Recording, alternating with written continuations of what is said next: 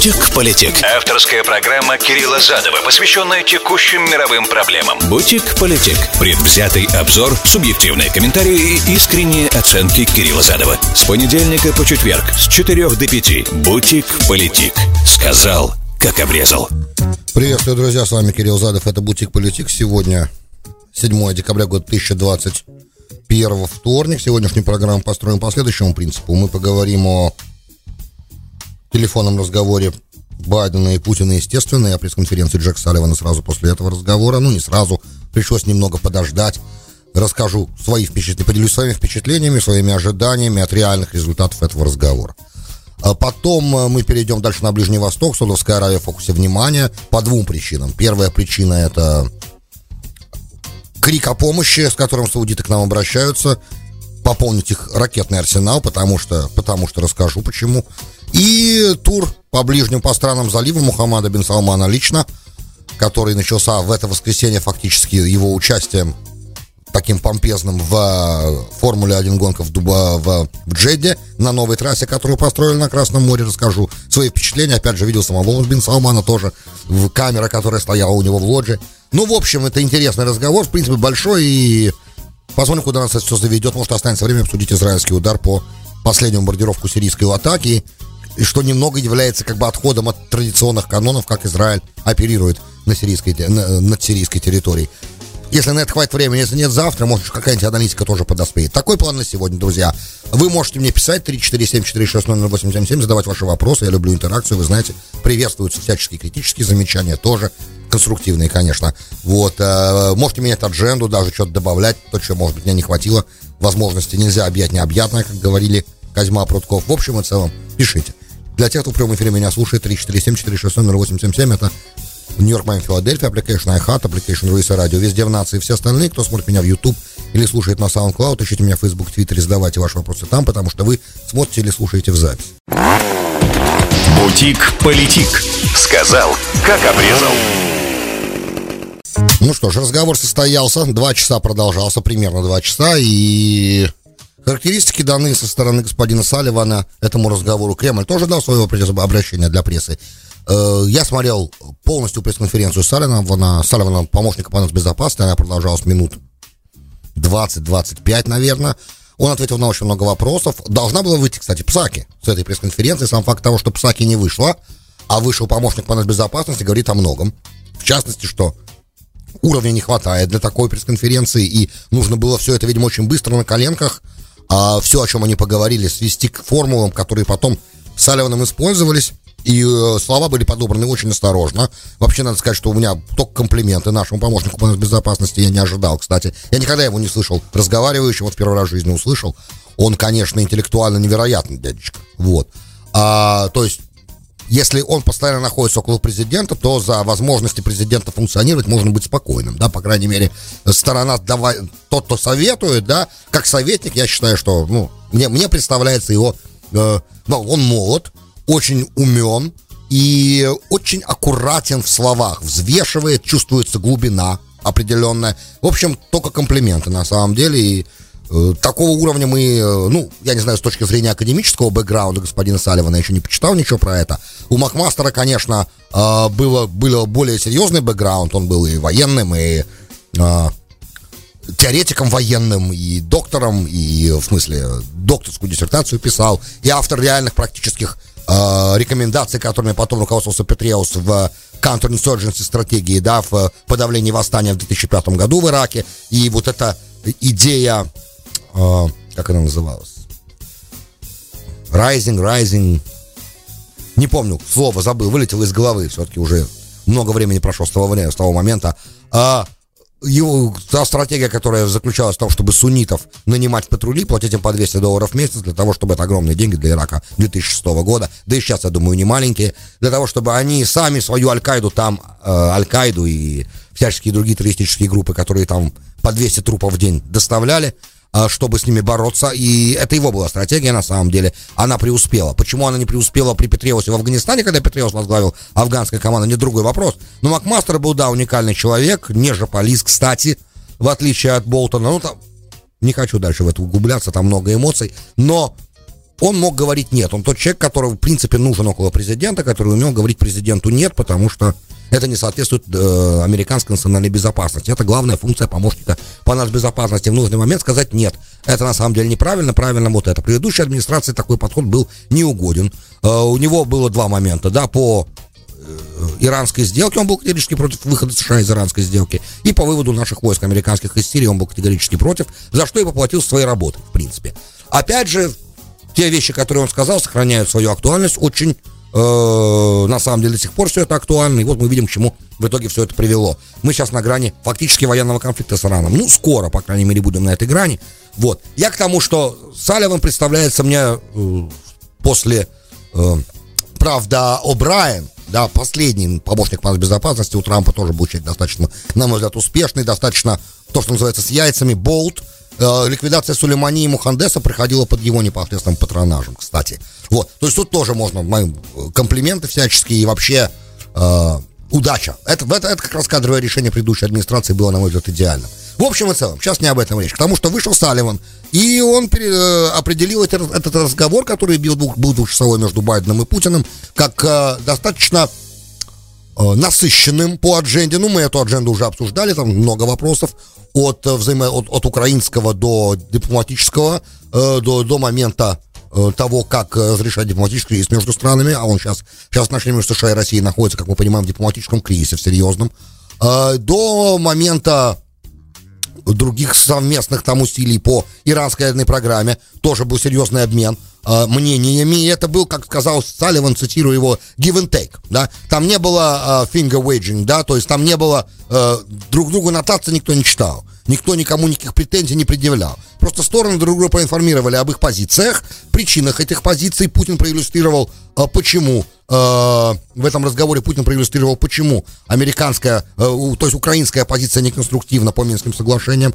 в чем там проблема, на самом деле, причем позиция Украины сегодняшней противоречит национальным интересам российского государства. Там много интересного, опять же, деталей. Он несколько раз сказал, что он не готов давать характеристики тем или иным словам или тем или иным мыслям, которые высказывали президенты. Это не его задача. Его задача проинформировать прессу, которой там было немало, о том, что происходило реально. В конце я вам скажу свое мнение о том, насколько удачно были эти переговоры. Но вначале, в любом случае, нужно сказать, что сам факт того, что стороны разговаривают вот так вот по 2 часа, то есть 2 часа, на мой взгляд, маловато времени для подобных переговоров, учитывая, что личной встречи пока нет. Но насколько это возможно в том временном отрезке, в котором мы сейчас находимся, при завершении года, при очень насыщенной доместик, местной адженде нашего президента, и учитывая общую его загруженность, которая немала, правда, то, что сейчас 2 часа выделены конкретно этому вопросу, это очень важно. Это ведь было не просто 2 часа разговора Байдена с Путиным, это были сначала, я так понимаю, часовой разговор со всеми нашими союзниками, то есть с Францией, Италией, Германии, Великобритании, относительно того, какие действия США должны предпринять в случае вторжения в Украину. И после этого разговора 2-часового еще один раз был звонок, он сейчас, по-моему, происходит, а может быть уже закончился. Опять были союзники проинформированы о том, каким результатом и о чем в итоге стороны поговорили и о чем они договорились. О чем они договорились, я сейчас расскажу тоже, но, на мой взгляд, это очень поверхностная вся информация пока. И даже сам Салливан сказал на этой пресс-конференции, что реальность того, о чем они договорились, мы увидим в ближайшие же дни и недели. Потому как там было много вопросов, которые они обсуждали. И были даны команды соответствующим группам дипломатов, военных, начать консультации между собой, это важный итог. Да, по тому, чтобы на тех определенных договоренностях, которые стороны достигли, о которых мы не знаем, чтобы был достигнут прогресс дальше. Чтобы развивать тему этого разговора. И я не совсем понятно, почему-то никто из журналистов Салливана не спросил, была ли достигнута договоренность о личном саммите, когда он пройдет и где, в какое время. Это почему-то журналисты упустили, или, может быть, я упустил. Потому что, невозможно стопроцентное внимание уделять вопросу, потому что немножко ситуация такого хаоса чуть-чуть была, потому что, с одной стороны, как бы все кричали свои вопросы с места, и Салливан выделял взглядом, как я понимаю, того, чей вопрос он сейчас слышит, на него он отвечал. Были некоторые вопросы абсолютно, на мой взгляд, неуместные. Например, did Putin back down from his demand, да, то есть отошел ли Путин от своих требований того, чтобы Украина не вступала в НАТО, на что, опять же, очень аккуратно и взвешенно господин Салливан говорил, что я не хочу давать характеристик поведения того или иного лидера во время этих переговоров. Я хочу сказать, сказал несколько раз, он это повторил, люди, видимо, журналисты не совсем понимали, что он пытается им что он пытается им передать, что информация, которую он пытается им сказать, что на самом деле важный был момент того, что стороны высказывали друг другу свою позицию и обменивались мнениями. Это было самое важное в этом разговоре. И никто никого жизни не учил. Стороны просто четко предупреждали, к каким последствиям могут привести те или иные действия стороны. И это важный момент. Согласен, когда стороны лично могут друг другу это высказать, это хорошо. Но с другой стороны, это ведь уже было заранее известно. Заранее было известно, что попытки вступления Украины в НАТО теоретически могут вызвать российское вторжение. Если я вам это уже с 2014 года повторяю чуть ли не по несколько раз в год, если мне это понятно, то очевидно, да я уже не говорю про то, что Мишаймер об этом писал, Киссинджер об этом на это намекал в своих статьях Foreign Affairs. Это как бы понятный момент. То есть, если нам это понятно, людям простым, то что же говорить о людях, которые облечены властью и должны, в принципе, такие вещи понимать еще до того, как даже вопрос об этих вещах возникает, не правда ли? И в любом случае, лишний раз хочу напомнить, что у каждого президента и естественно, у господина Бернса, тоже директора ЦРУ, есть аналитические отделы, которые пишут статьи, там сидят доктора наук, сидят люди, которые имеют блестящее образование, умеют проводить настоящий ресерч, исследования, там, статистические, всяческие математические выкладки приводить, анализируют всю русскую прессу при этом, смотрят внимательно все телевизионные российские федеральные каналы, слышат улицу, да, чем живет страна. И этим занимаются, ЦРУ, кстати, занимается это всеми странами, которые потенциально представляют угрозу для Соединенных Штатов, это их прямая обязанность, да. Поэтому они центральное разведывательное управление, это их главная функция. И они пишут доклады по стране, ежегодные, да, которые подаются на стол директорам департаментов. Департаменты составляют общие, подают его на стол господину Бернсу. И господин Бернс, в данном случае Бернс, потому что сейчас он директор, несет этот доклад Байдену, информирует его о том, что можно ожидать. Да? Спросите меня, а как же так в Афганистане облажались? Это хороший вопрос. Очень хороший вопрос, на который сейчас у меня, к сожалению, в этом плане, исполняли политический заказ. Опять же, когда есть политическая воля делать какие-то вещи, сложно ожидать от чиновников, которые подчиняются тому, кто принял подобное политическое решение, того, что вдруг такой чиновник встанет и скажет: нет, я категорически против. Вот Роберт Макмастер, великий человек, тому невероятное подтверждение тому, как великий человек, чиновник, стратег, мыслитель военный, да, может в итоге пострадать, когда высказывает собственное мнение президенту, в принципе, на своей работе находясь на той позиции, для этого высказывания мнения он, в принципе, на эту позицию и был назначен. То есть, вы понимаете, не все чиновники готовы к такие вещи делать. В общем и целом, разговор, то, что произошел, понятно, хорошо. Опять же, какие последствия этого разговора произойдут, мы узнаем, я думаю, что не раньше, может быть, 2-3 недель от сегодняшнего дня. А если только на самом деле вторжения не будет. Потому что если будет вторжение, то это вообще другая история, другой разговор. Но опять же, все эти разговоры о том, сколько это будет стоить, Байден четко сказал, сколько это будет стоить. Детали санкций. Салливан отказался говорить тех самых санкций из ада, да, которые в случае российского вторжения на Украину произойдут. Но они будут тяжелыми, серьезными, и как называют эксперты, говорят сразу одно и то же, что, скорее всего, в этом случае Россию будут исключать из всех международных финансовых институтов, очень сильно затруднят возможность России расчетов с другими странами. Те санкции, как сказал Салливан, которые страна не накладывала на Россию в 2014 году. Вот Байден проинформировал Путина, что в этом случае мы готовы эти санкции накладывать. Будут ли там личные персональные санкции против Путина и его совсем близкого окружения, другой вопрос. Но, кстати, американская доктрина, обычай Америки, что, кстати, Псаки это озвучила один раз, когда ее спросили, почему против Путина лично не накладываются санкции, она сказала, что у нас есть традиция в Госдепартаменте и в Министерстве финансов не накладывать санкции на лидеров стран, с которыми у нас есть дипломатические отношения. С другой стороны, надо помнить, что сказал Дмитрий Медведев, бывший премьер-министр Российской Федерации в 2014 году, когда эти разговоры из Брюсселя тоже стали доноситься, что надо Россию исключить из СВИФТа. На это Медведев сказал, что в случае исключения нас из СВИФТа посол США в России покинет страну.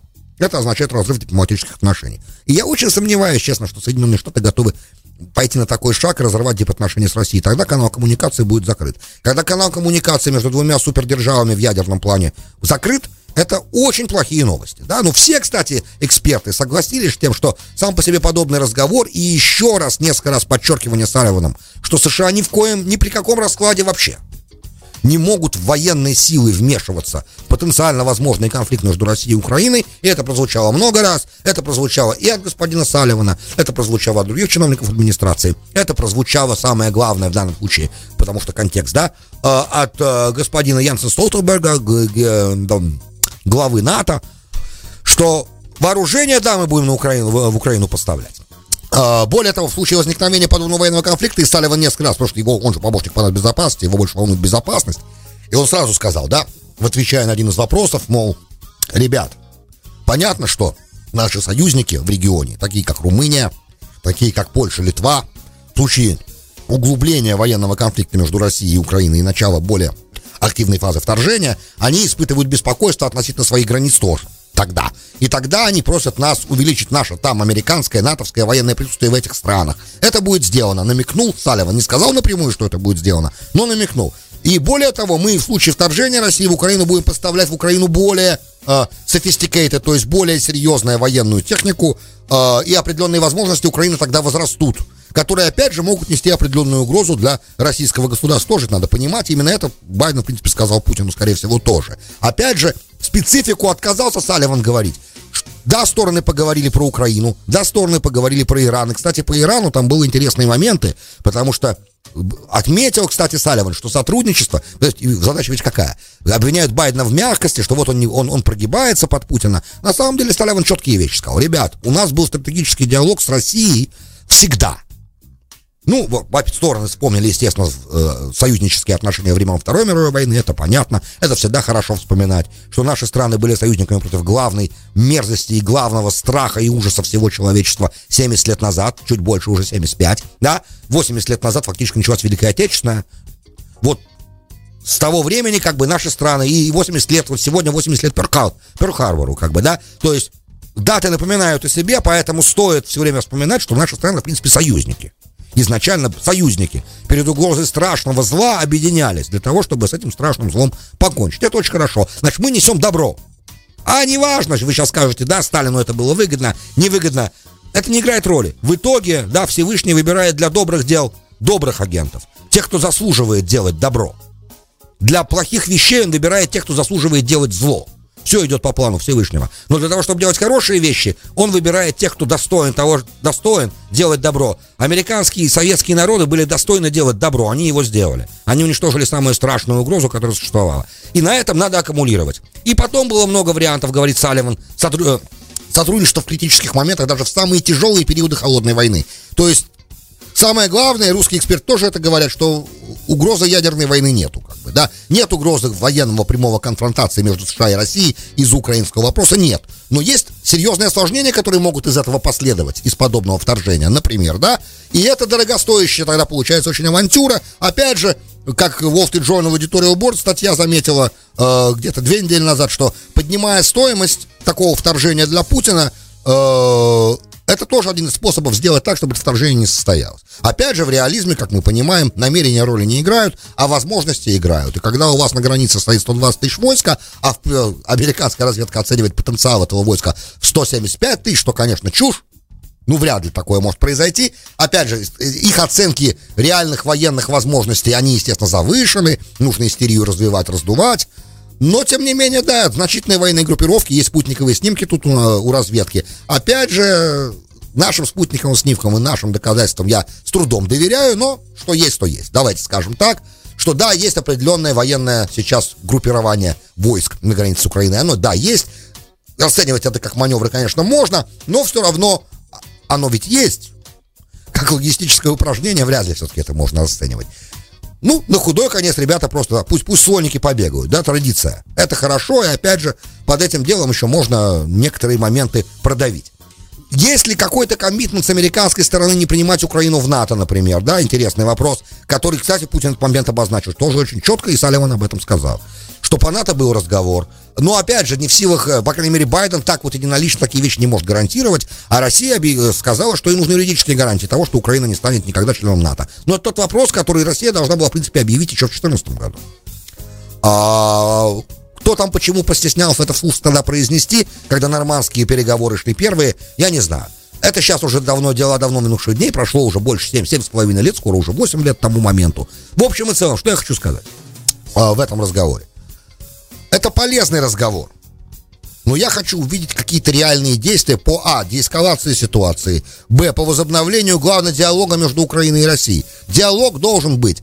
Нормандский формат, опять же, Америка заявила и сказала, что да, правильно, нормандский формат, что мы будем поддерживать имплементацию Минских соглашений и дальнейших переговоров в нормандском формате, что, на мой взгляд, ничего не значит. Это пустое бла-бла-бла, оно ни к чему не приводит, потому что реальные Минские соглашения, которые были подписаны, Украина сегодня не может исполнять. Даже если бы Зеленский, может быть, бы хотел, тот состав парламента украинского, который сегодня присутствует, не в состоянии подобные вещи делать. И сам разговор о том, чтобы их имплементировать, да, внедрять их, это, на мой взгляд, абсолютно mission impossible, невозможно. Значит, надо что-то делать. Россия стоит и упирается, не хочет эти соглашения пересматривать. Так, чтобы они были приемлемы для Украины. С другой стороны, с российской точки зрения, если смотреть, договорная способность Украины, она минимальна в глазах России. Почему? Начиная с 2014 года, например, с того соглашения, которое потом было нарушено штурмом президентской резиденции, например, да? То есть договариваться сложно. И даже если есть договоренность, кто сказал, что Украина будет ее соблюдать, я сейчас российскую позицию высказываю, это первое. Второе, что это соглашение будет утверждено западными партнерами Украины, в данном случае США, которая, в принципе, и должна, по идее, сейчас решать. Так получается, что Америка решает судьбу дальнейших отношений между Украиной и Россией. И это сложная ситуация. И тут, на самом деле, было бы неплохо, чтобы с американской стороны, я уже об этом говорил, была дана отмашка прямым переговорам между Украиной и Россией, чтобы Зеленский чувствовал себя комфортно. Но опять же, он же представляет всю Украину, Зеленский, правильно? И в этой Украине есть половина, как минимум половина населения, которая не поддерживает, наверное, мирный процесс. В том виде, в котором его видит, например, Россия. Это сложный очень момент. Очень-очень-очень непростой. Поэтому я сейчас не готов давать никаких советов, как из этой ситуации выходить, но в любом случае разговоры о нейтральном статусе Украины, на мой взгляд, для того, чтобы исключить потенциальное вторжение, должны в Украине вестись. Но их пока не ведется, понятно, и ни один президент, который хочет поставаться таковым, да, не может начать такой разговор, потому что сам факт начала такого разговора будет означать падение рейтингов, определенное обвинение в измене. Вы все это уже видели, уже Зеленского там обвиняют в измене. Стоит Зеленскому ехать на какие-то переговоры, в которых участвует кто-то с российской стороны, и сразу начинается обвинение в измене. Это сложная очень тема. Но в любом случае разговоры, да, понимаете, слишком тогда, в той ситуации, тот статус-кво, который сегодня существует, давайте скажем, то, что я давно хотел сказать, очень важный момент. Статус-кво, который сегодня существует, он позволяет тем группам в истеблишменте, которые заинтересованы в ухудшении отношений США и России, по разным причинам, например, по причине экспорта газа американского в Европу. Например, я сейчас от фонаря просто привожу пример, почему какой-то части истеблишмента может быть это интересно. Например, да? Тем, кто заинтересован в ухудшении таких отношений и в сохранении напряжения в этих отношениях и детериорации, да? Украина слишком лакомый получается кусок, от которого не хочется отказываться, потому что ее можно, этой части истеблишмента, использовать как разменную монету для такого ухудшения отношений между США и Россией. В принципе, лидеров стран и Байдена, и Путина эта ситуация не должна устраивать. Они должны договориться. Опять же, Россия давным-давно уже все реверансы необходимые в сторону сделала Соединенных Штатов, объясняя, что вот, ребят, если надо договариваться, давайте договоримся, давайте прочертим красные линии, будем договариваться, и у нас все получится. Ждем уже, что-нибудь получится когда-нибудь или нет.